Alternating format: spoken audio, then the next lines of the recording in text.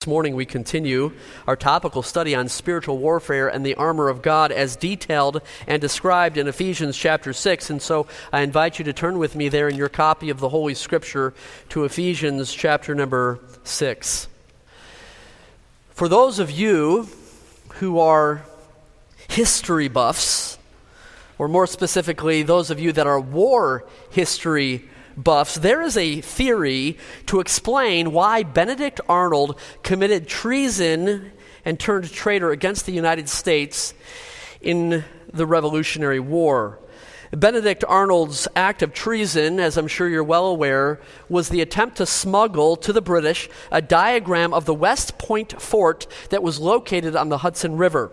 The cannons on the walls at West Point guarded all of the ship traffic that traveled up and down the Hudson River, and if the British had the plans to the fort, they could figure out a way to silence the cannons and sail their ships safely up the Hudson River to attack the American forces from the coast.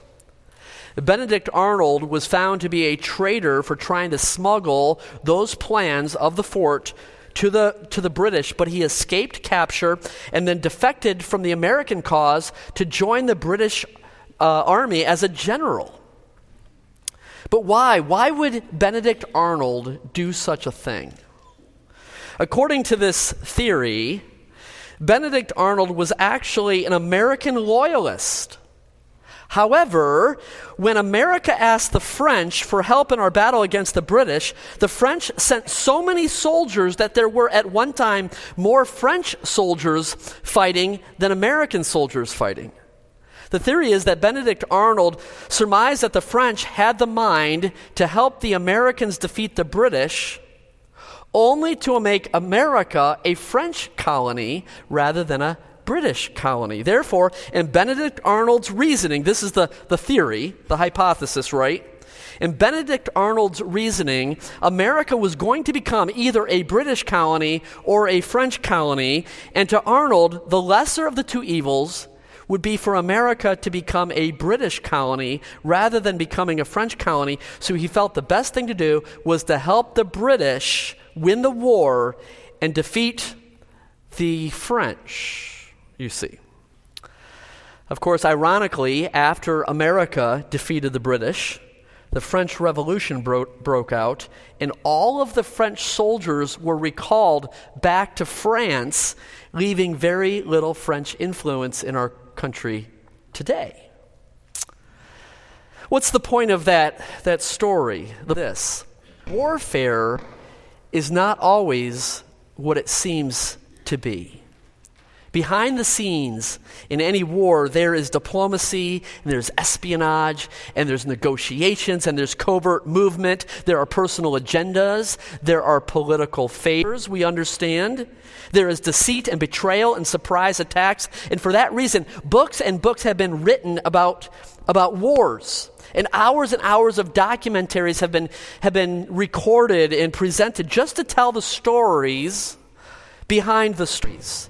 That is, the war behind. The same is true, folks, in spiritual warfare. In spiritual warfare, there are things happening behind the scenes that are unseen to us. And I would even cite the story of Job. Job was unaware of what took place in Job chapter 1. And so we must not be naive, rather, we must know that Satan will use any and all twisted tactics to defeat us, even if they are unknown or unseen behind the scenes. Ephesians 6:11 calls them the wiles or the schemes of the devil. The Greek word is methodia, from which we get our English word method. He has methods that are coverts. And in Ephesians 6:16 this morning, Satan's method is pictured as fiery darts. And so for that reason, we must put on the whole armor of God, verse number 11. We must take up the whole armor of God, verse number 13, so that we can stand, verse number 14. This is the theme of our summer series. So from Ephesians 6, verse 16, I prepared a message simply titled, The Shield of Faith. Let me pause for prayer, and then we'll look at the scripture together. God in heaven, we are mindful of the spiritual warfare that is raging around us. Lord, we don't always see it, we don't always sense it, but we know the reality of it. God, I pray that you would enable us, equip us, empower us to stand in the strength of the Lord. This morning, Lord, as we consider the shield of faith, that we might take up the shield of faith as we war against the wicked one.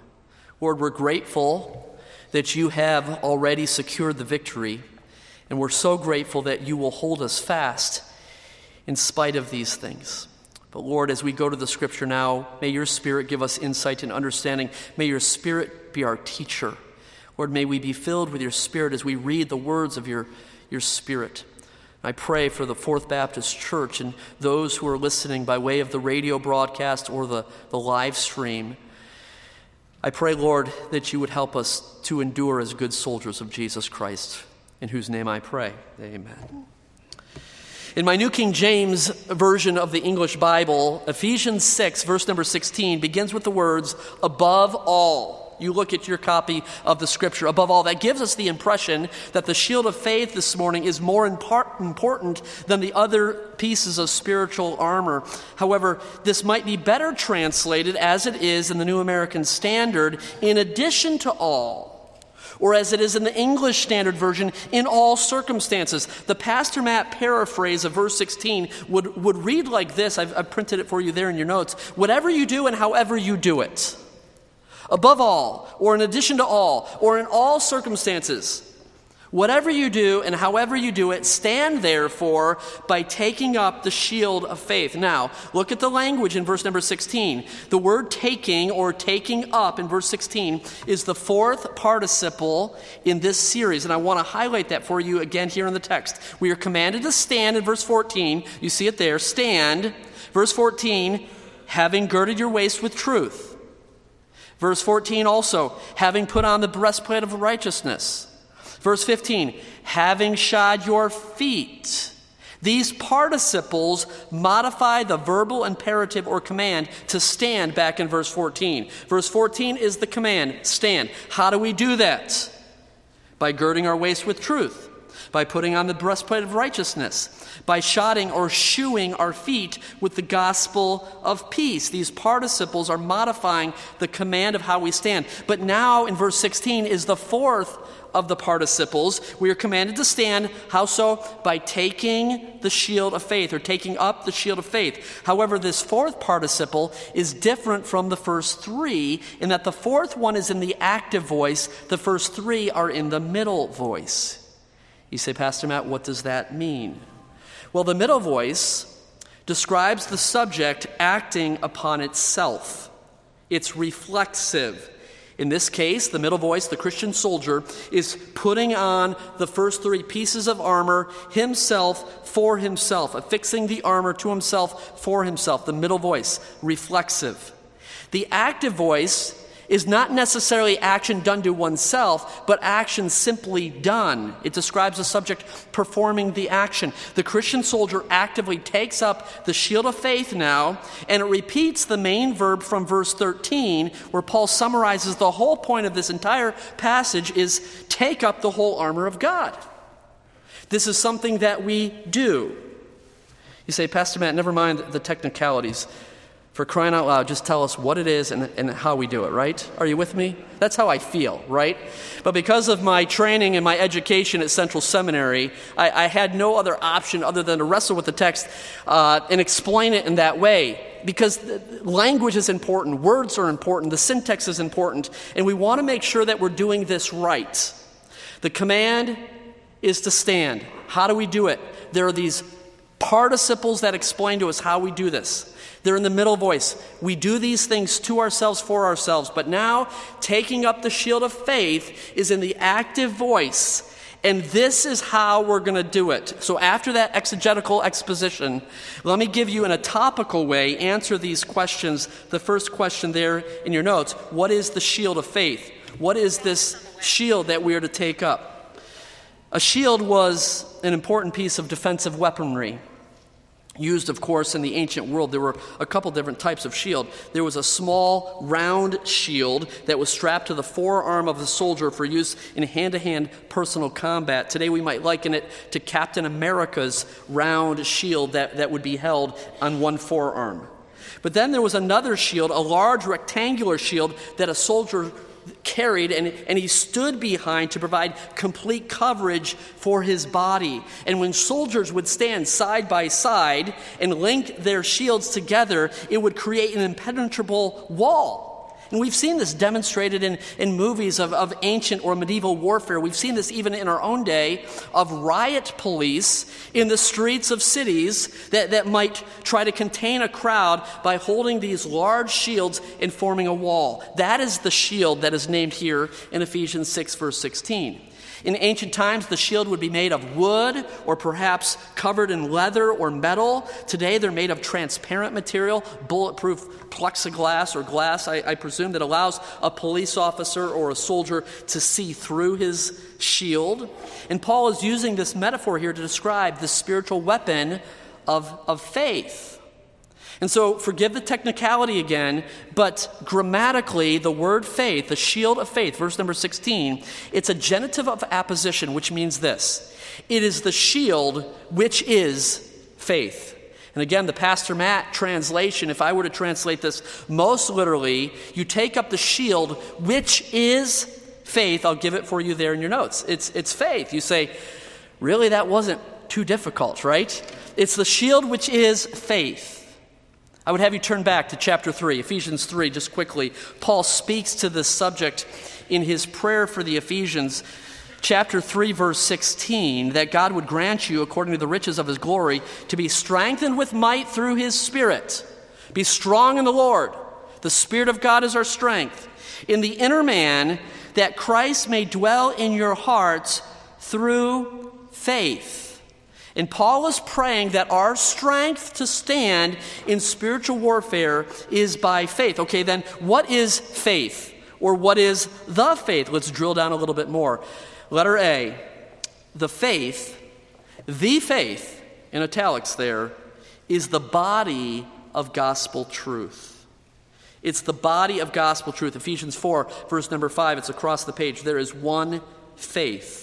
Ephesians 4, verse 13 speaks of the unity of the faith. We could cite Jude 3, the faith which was once for all delivered to the saints. So the faith is the body of gospel truth, the faith. But beyond the content of that faith is the conduct of that faith. Faith is our active belief in the gospel truth. Beyond the content of our faith is the conduct of our faith. It's the active belief. We're taking up the shield of faith. We're taking up the body of truth. We're taking up the content of the Word of God, and we're standing with that. Look back again. I want to make sure that we're understanding this in the context of Paul's letter to the Ephesians, chapter 1, verse number 15. Look at chapter 1, verse 15, and we'll do a quick survey here through this letter. Chapter 1, verse 15, therefore I also, after I heard of your faith in the Lord Jesus and your love for all the saints. Look at chapter 2, verse number 8. For by grace you have been saved through faith, that not of yourselves, it is the gift of God. Chapter 3, verse 12. Chapter 3, verse 12. In whom we have boldness and access with confidence through faith in him. Chapter 3, verse 17. That Christ may dwell in your hearts through faith, and that you being rooted and grounded and such. In my meditation on these things, I find the theme of faith throughout all of Paul's letter to the Ephesians, of course, culminating now with this shield of faith. It's the body or the content of the Word of God, the gospel, and also the active belief or the content and the conduct there. Now, what I have been doing in my mind, and perhaps some of this has occurred to you in the course of our summer here, I have categorized and connected the first three pieces of armor that we have studied to subpoint letter A, the faith, the body of the gospel of truth.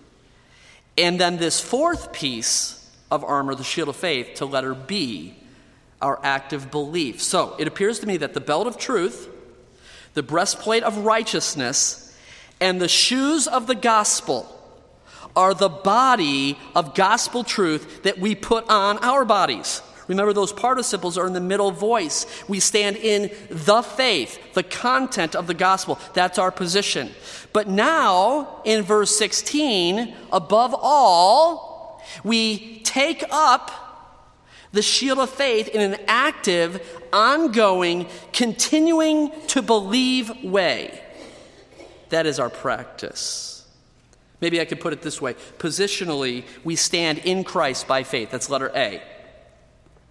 Practically, we stand for Christ by faith. That's letter B. You say, Pastor Matt, you are way overthinking this, right?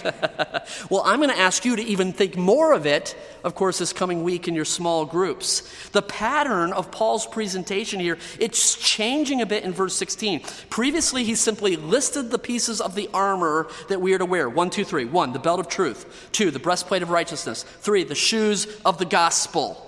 But now in this case, there is something qualitatively and functionally different about the shield of faith because he explains what the weapon does. Look at verse 16. We are to actively take up the shield of faith with which you will be able to quench or to extinguish all the fiery darts of the wicked one. And so while the first 3 pieces of armor we strapped on, we put on, we because of our position in the content of the gospel, we are now taking that same body of truth, but we're doing something with it. We're actively believing with it. You follow that? You say, okay, Pastor, what are the fiery darts of the wicked one that can be quenched then? What are Satan's fiery darts is the next logical question. And from ancient and medieval warfare all the way up to our early history of our own country, the tactic of lighting fire to arrows dipped in pitch or wrapped in cloth that was soaked in a flammable fluid was a common practice. And we understand that a flaming arrow can cause much greater damage to its target than simply a point of impact, because the fire then would infect a larger area. And so Satan's fiery darts or flaming arrows, I'm going to suggest, are the accusations and the temptations that he hurls at us, high and low, fast and slow. You can fill it in. Accusations and temptations are the fiery darts. Satan's accusations and temptations are different for each of us. What might be a lethal blow to one of you may not be to another, or may not be for me, but what might be a lethal strike to me may not be for you. And in your small groups this week, I want you to discuss the different wiles of the devil, the different fiery darts of the devil. How is Satan an accuser of the brethren? Revelation 12, verse 10. How is Satan the tempter, as he was to Adam and Eve or to Jesus Christ? And I think there's a lot that we can discuss in exploring that, but there's one common characteristic to Satan's accusations and temptations, and it's this. And you need to note this and write this down, because I think this will draw the discussion to a single point later this week. The fiery darts of accusation and temptation from Satan are intended to destroy our faith in God and His Word. That's why we have the shield of faith, you see, because the accusations and the temptations of Satan are to destroy our faith. I'll give you the Bible examples. Faith in God and His Word. First, Satan's temptation of Eve. Think of that occasion in the Garden of Eden. Satan appears to Eve and tempts her by questioning what God has said. Did God really say? Well, let me think about that. I think this is what God said. What Satan did in that moment was to attack Eve and assault Eve's faith in God's Word. At issue was whether or not God could be trusted. And the issue was whether or not Eve in that moment would trust what God said or trust what Satan said. It's kind of just a binary matter. Rather simple. Another example. When Satan tempted Jesus in the wilderness. How did Satan do that? In the Judean wilderness, Satan appeared to Jesus and tempted him by challenging him with what God had said. You say, no, it wasn't like that. Yeah, it was. How do I know it was like that? Because Jesus successfully rejected the temptation by citing what God had said. And in both of those occasions, Satan's accusations and temptations are targeting our trust, our faith in God and his word. Every accusation and every temptation in some way is a struggle between choosing to believe what God has said or what Satan has said, one against the other. So I want to give you some practical examples, and I want you to work on this later this week. I offer these as subpoints in your notes, and they're going to be other than what you expect. You expect me now to speak of things like immorality and addictions and demonic oppression, but Satan's fiery darts aren't always like that. You see, warfare is not always what it seems.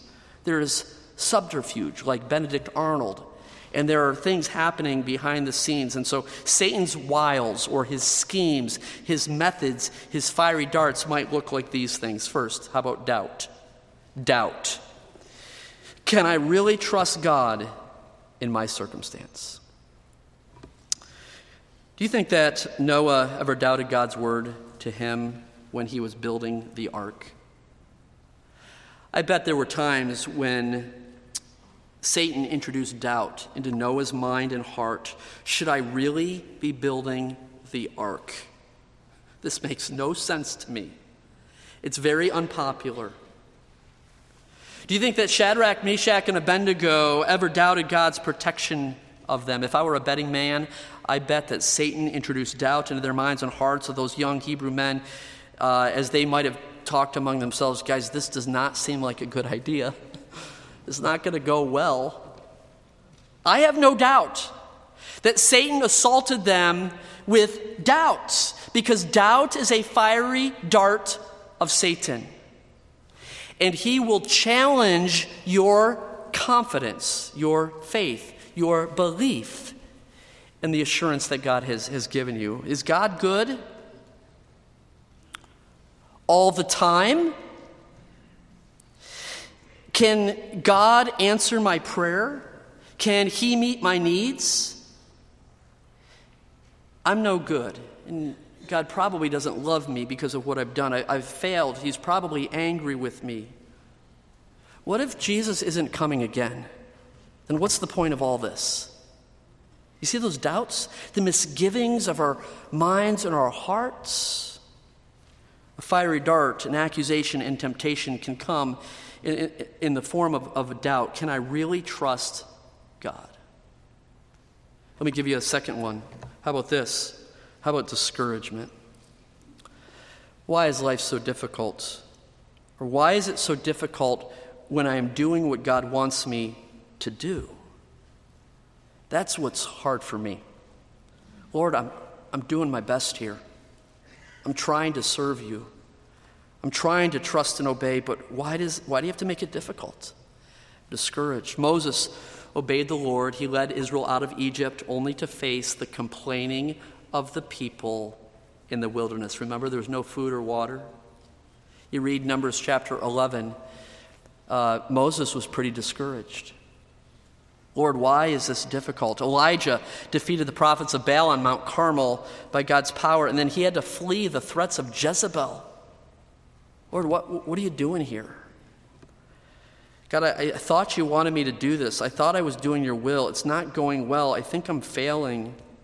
You ever get discouraged? There are some things in my life that are of no temptation to me. I have no temptation for alcohol and drunkenness. And I praise God for that. But folks, discouragement crushes me sometimes. How about this? How about delay? Delay. Why is this taking so long? You remember Abraham and Sarah? God made a promise that Abraham and Sarah would have a son. God promised a son. God's word promised a son. Abraham and Sarah trusted God for a son. But what's taking so long, Lord? And the temptation was to give up on trusting God's word and take matters into their own hands. You see, Satan's fiery dart in that case wasn't the temptation for Abraham to commit immorality, although he did.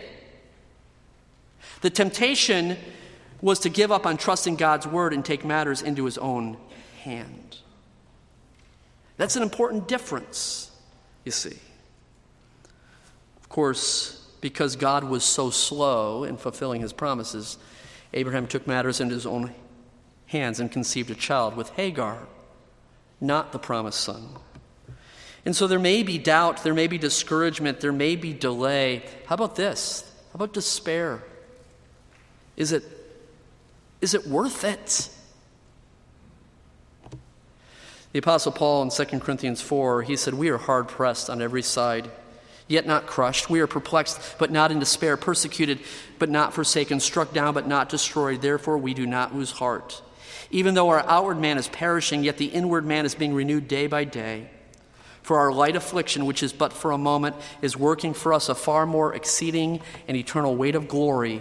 For we do not look at the things which are seen, but at the things which are not seen." Stop there. What is that describing? We don't look at the things which are seen, but at the things which are not seen. Is that not describing faith, right? Trusting the promises of God, though yet unseen. For the eternal things which are seen are temporary, but the things which are not seen are eternal. And Paul is saying that his faith sustained him. His shield of faith, his eyes of faith had protected him from the fiery darts of the wicked one. Because he trusted God and his word. So then, how do we use the shield of faith to defend ourselves? That's the million-dollar question this morning and really the object of our query. The Apostle Peter said, "Be sober, be vigilant, because your adversary, the devil, walks about like a roaring lion seeking whom he may devour. Resist him." This is 1 Peter 5, 8 and 9, which, write it down, 1 Peter 5, verses 8 and 9. Resist him, Peter says, steadfast in the faith. Okay, Pastor, what does it look like? Martin Lloyd-Jones wrote this. He says, faith here means the ability to quickly apply what we know and believe so as to repel everything the devil does or attempts to do to us. I should have projected it on the screen. I should have copied it for you. Martin Lloyd-Jones. Faith here means the ability to apply quickly what we know and believe so as to repel everything the devil does or attempts to do. And with that shield of faith, we are deflecting away those fiery darts, those flaming arrows, because we know and we believe what God has said. You say, but Pastor, that's not easy. I agree. But this is how we do it. Number one, letter A, know God's person. Know God's person. How is it that the giant of faith, Abraham, knew God? Genesis 15, verse number 1, God spoke to Abraham and said, "Do not fear, Abraham. I am a shield to you." How did David, that great giant of the faith, know God? He wrote this in the Psalms, "The Lord is my rock and my fortress and my deliverer. In whom shall I take refuge? My shield and the horn of my salvation." Again, David wrote in Psalm 115, "O Israel, trust in the Lord. He is our help and our shield." And so if you contend that it is too difficult to trust the Lord, to actively have faith in God and his word, then you don't know God, because he's trustworthy. Let me give you a simple, crude illustration, perhaps. Imagine you stood at the edge of a great canyon. Let's say the Grand Canyon. And let's say you wanted to cross to the other side. The only way to cross was a long, high footbridge, but you were afraid to step on that bridge because you did not know if it would hold you. However, as you stood at the edge of the canyon, you began to see others walking across that footbridge. In fact, many others, hundreds of people now are coming back and forth across that footbridge, reaching the other side safely. After a while, you would come to know that bridge is safe. After a while, you would come to be sure that bridge would hold you. And I would say this to us: have we not seen God himself, like the bridge, over and over and over again, prove himself to support and to sustain and to hold his people? What's our problem?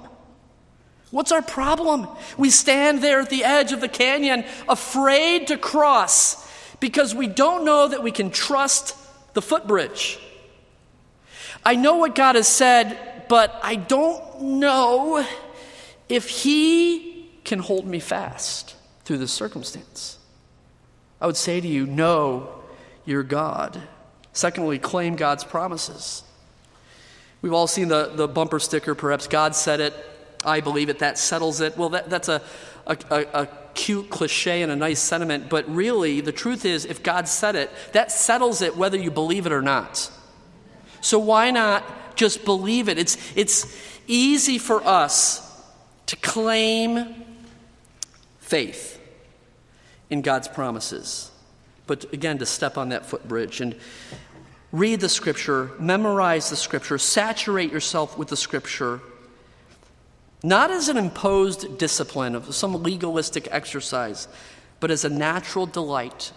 Because after we know God, and then we learn the Scripture, we can claim the promises in God's Word, so that when Satan tells us a lie, he whispers into our ear, into our head, into our heart, we can respond by claiming God's Word for ourselves. And then number 3, obey God's precepts.